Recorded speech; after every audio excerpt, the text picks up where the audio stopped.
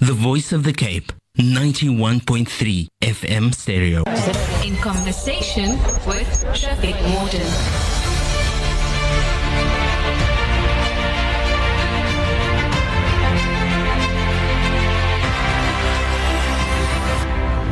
Indeed, we are in conversation with, and it's time for our weekly Middle East report. It's done in partnership with the London-based Middle East Monitor. Where do you find them? You don't have to go there by aeroplane. You just go www.middleeastmonitor.com and you'll be there. Twitter handle Middle East MNT. Coming up in today's show, Human Rights Watch report concludes Israel is an apartheid state committing apartheid against Palestinians.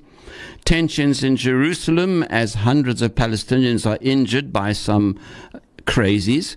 Egypt executes 17 prisoners, including an 80-year-old Quranic teacher. Online for comment is Memo multimedia journalist Jihan Al-Farah. Jihan, welcome. Thank you, Shafiq. How are you? I'm good, thank you. And I think the Human Rights Watch report really has made a big splash. It's getting a lot of coverage, it seems. It is. I mean, talking about apartheid, anyone looking at Israeli policies and behavior in Palestine really knows. It's been said again and again, whether by human rights groups, including actually an Israeli rights group, B'Tselem, a couple of months ago. They described Israel as an apartheid state that perpetuates Jewish supremacy. And we know also at the moment that Israel is in fact under investigation by the International Criminal Court as well for war crimes committed against Palestinians. But this report, Human Rights Watch laid it out flat in this very, very comprehensive study, and it's basically examined Israel's treatment of Palestinians over the years, and it concludes, as you said, that Israel is committing apartheid against Palestinians, and that Israel's dominion over the lives of Palestinians more severely in the occupied territories, but also, the Palestinian citizens of Israel is in fact apartheid and a crime against humanity, where you've got, the Israeli government ruling over two different groups of people, roughly of the same size, and yet systematically and as a matter of state policy, privileging Jewish Israelis while marginalizing and suppressing Palestinians.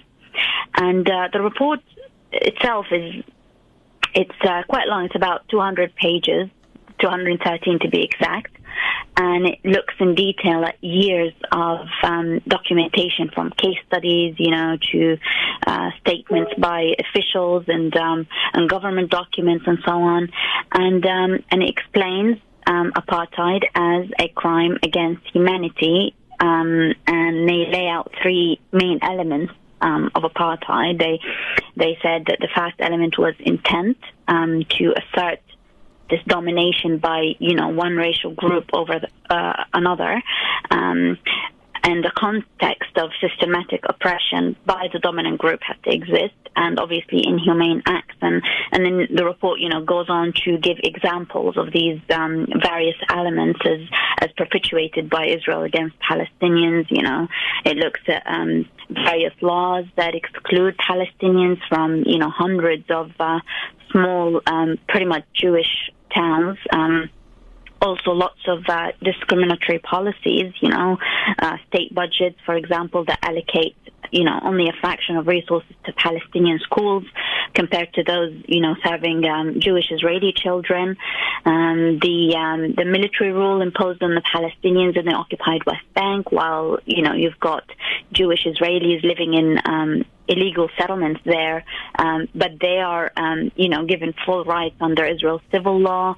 In comparison, the restrictions of movement on those living in Gaza, the confiscation of land in the West Bank, over a third of land in the West Bank by Israeli authorities, occupation authorities. And within Israel itself as well, you've got the nation-state law, which, Israel out as the nation state of the Jewish people, which by default, marginalizes the Palestinian citizens of Israel and many other policies that are, clearly in violation of international law. And Human Rights Watch actually called on global powers to, make any sort of trade deals or arms sales to Israel, conditional on the occupation, taking real steps to, end the commission of these crimes. Yeah, it's what I call a no place to hide report. It really is. It's kind of, it's a watershed report, I think, and I think what's significant about it is not necessarily that it declares Israel an apartheid state. I think it actually is more an indictment on the countries that have been supporting what's been going on all these years. Yeah, and, obviously, of course, Israel came out and condemned the report. They said it was false, and they accused Human Rights Watch of anti-Israel bias. But that's to be expected. I mean, every time somebody comes out, saying it as it is, saying that, these policies are apartheid. Even, a few years ago, I think the head of the UN's Economic and Social Commission, she was forced to withdraw a report that accused Israel of imposing an apartheid regime and was then forced to resign. And like I said, also Beit Salem recently, they called, they said it was apartheid, and they also, had to deal with the, all that, condemnation and, Israeli officials talking about it. But just last week we were talking about this systematic demolition of Palestinian homes, weren't we? Right, and, yes. Yeah, and in the context of that report, you've got evidence, and it presents that in a clear way that, Israel is constantly trying to maximize, the land for Jewish communities, but at the same time, and, building more and more settlements, illegal settlements, and at the same time trying to limit, Palestinian freedoms, concentrate them in specific dense, population areas, just in general, the policies that they deal with the Palestinian population, whether in the occupied territories or even the Palestinian citizens, it's very clear, the discrimination and the different ways in which they deal with either the Israeli, the Jewish Israelis or the Palestinians. Absolutely. I mean, and nothing could be more indicative or illustrative of this than the absolutely horrific footage of Jewish Zionist crazies running through the streets and beating up Palestinians and smashing a car. Xenophobia on steroids, one of the most horrific things I've seen for a very long time, that people in Israel have got the confidence that they can walk through the streets and bash Palestinians and not expect to get punished for it. Yep, not just not expect to be punished, but even feel protection by Israeli forces who, always crack down on the Palestinians, and at the same time, if there is a confrontation, say, whether it's what happened in Jerusalem. I mean, what's happened specifically was last week, on Friday, you had a few hundred Israeli settlers and far-right groups, organize a march, actually chanting, death to Arabs, and, doing all that near one of the, Damascus Gate. In Jerusalem. It's basically the main entry to the old city, and it provides access to Al-Aqsa Mosque, where Palestinians usually go, especially now in Ramadan, to pray. But since the start of Ramadan, actually, there's been a lot of restrictions placed by Israeli forces in occupied East Jerusalem, trying to hinder the movement of Palestinians, and these restrictions, prevent them from religious activities now that we're in, the holy month of Ramadan, or gatherings, and even night raids and attacks by both Israeli forces and settlers against Palestinians have been increasing, especially after prayers at Al-Aqsa Mosque, Those have been increasing since the start of the month, and now you've got these settlers, organizing this march. And of course, what's happened over the past few days since this march is obviously they're attacking Palestinians, they're assaulting Palestinians, they're chanting all these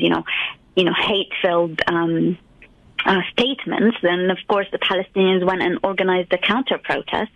And when that happened, this confrontation, you had more than 100 Palestinians injured as a result of this, and you've got a few dozen of them also detained. In fact, I think over the past few days, over 100 now detained by Israeli forces, who also used tear gas against the Palestinians to sort of disperse them and against the worshippers, and while at the same time trying to sort of push back the settler protests, mounted officers on horses trying to push them back. But it's clear, how they deal with the Palestinians and how they deal with the Israeli settlers. Yeah, absolute brutality. Although I did see some footage of Palestinian youths destroying barricades that the Israeli police has set up, and the police, I think, were so stunned for a couple of seconds they didn't know what to do. So that certainly was. Basically, you've got these marches and these settlers, trying to sort of erase the Palestinian Muslim character of the holy city, right? And, trying to make it harder and harder for Palestinians. But as you said, all these videos, you can see them coming out, this incredible sort of willpower and defiance of the Palestinian youth standing up to the settler attacks, but also defying and protesting against these restrictions placed by the occupation authorities in general. And they managed to actually get Israeli forces to withdraw from the area and remove these iron barricades that were designed, and put in place to try and close the area to Palestinian worshippers, and restrict their access to Al-Aqsa Mosque. There were many scenes of celebration that came out. You see the youth, celebrating this withdrawal, even though actually it was short-lived. Israeli forces did come back and sort of start to attack the protesters with tear gas and flash grenades and so on, and detain some of them. But it's that willpower, right, to defy and to sort of stay strong, and it's become part of life for Palestinians really in Jerusalem. They're always under pressure by Israeli authorities and by Israeli settlers, and this wasn't the first time that Israel tried to use metal barricades as well as electronic gates, even before they've used that to try and control the Palestinians and their movement in Jerusalem. But just like in the past, they've managed to defeat these measures and get them removed every time. But you've got this provocation is continuous, whether it's by the Israeli forces or the settlers. You've got settlers now, trying to set fire to Palestinian homes as well, and call for those who protest to be killed. It's a bleak situation for Jerusalemites, people, Palestinian residents in Jerusalem. But they're definitely staying strong in the face of all of that. Yeah, they're not going anywhere in a hurry. Let's face that. Yes, but this is the first time actually since we've talked about the UAE normalization deal with Israel previously, and this is the first time that the UAE, imagine the UAE had come out now to sort of criticize these mobs of Israeli far right groups and extremist settlers that come out and assaulted Palestinians. So the UAE come out and said, hey, we're concerned, right? Yeah, well, so it sort of shows you, it paints a picture for you that even the UAE come out to criticize this. Yeah, my prediction is that these marriages are not going to last. And that might be sort of just a little tear in the fabric of it. Our last story, Jihan, when you think things couldn't get worse in Egypt, that Sisi couldn't get worse, he does. 17 prisoners executed, including an 80-year-old Quranic teacher. That kind of blew me away. Why do you want to execute an 80-year-old man? I just have no idea. Well, Shafiq, this is just the latest wave of mass executions in Egypt. 17 prisoners, and it was done actually in complete secrecy in the prison without notifying even their families in advance. And these men were all convicted, including the 80-year-old. They were convicted of attacking a police station in 2013 and killing 13 policemen. The case is known in the media as the Kardasa massacre, but there's been a lot of concern, among human rights groups over, due process and the convictions themselves, and many had said now that these charges were fabricated against these men. The Arab Organization for Human Rights here in the UK said that the identity of the individuals who actually raided the station are still unknown to this day, and that Egyptian authorities actually did not present any concrete evidence linking these men to that attack. They also said that a lot of the confessions and testimonies were extracted under torture, and so they would be inadmissible, especially the Quran teacher, an 80-year-old who has serious health problems as well, very unlikely that he would have taken part in a crime like that. But more than that, there's been eyewitnesses who said that he was nowhere near Kardasa police station on the day of the raid and actually refused to sign written statements confirming his participation, but still all of that was ignored by the courts, and he was still executed, and his lawyer even said that he'd never committed a crime in his life. But again, this is just another wave of crackdown on dissent, and mass executions have become the norm, sadly. And speaking of executions in Egypt, actually, a new report was published, I think, last week by Amnesty International about the use of death penalty, and it showed actually that Egypt had seen a 300% rise in executions in 2020 compared to 2019, the year before, which makes Egypt the world's third most frequent executioner after China and Iran. But yeah, and a lot of these executions, are applied to political prisoners, mostly tried in mass trials and tortured to extract confessions to use as evidence. And at the moment, there's like an estimated 60,000 political prisoners or so in Egypt. And But yeah, that's become one of the main growing concerns of human rights groups all over the world now when it comes to Egypt. And recently, a number of human rights groups, like I think about a dozen or 14 groups and NGOs, including Amnesty and Human Rights Watch, they called on the Biden administration in the U.S. not to waive the human rights condition that apply to an aid package to Egypt. But yeah, it's sad. It certainly is. Jihan Al-Farah, we have to leave it there. Multimedia journalist at Memo, the Middle East Monitor.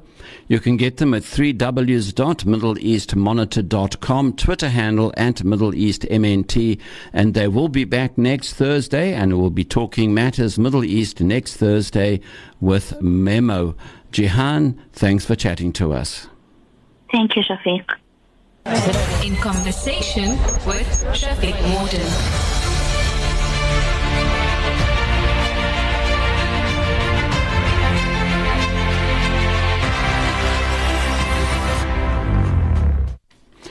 In an ever-changing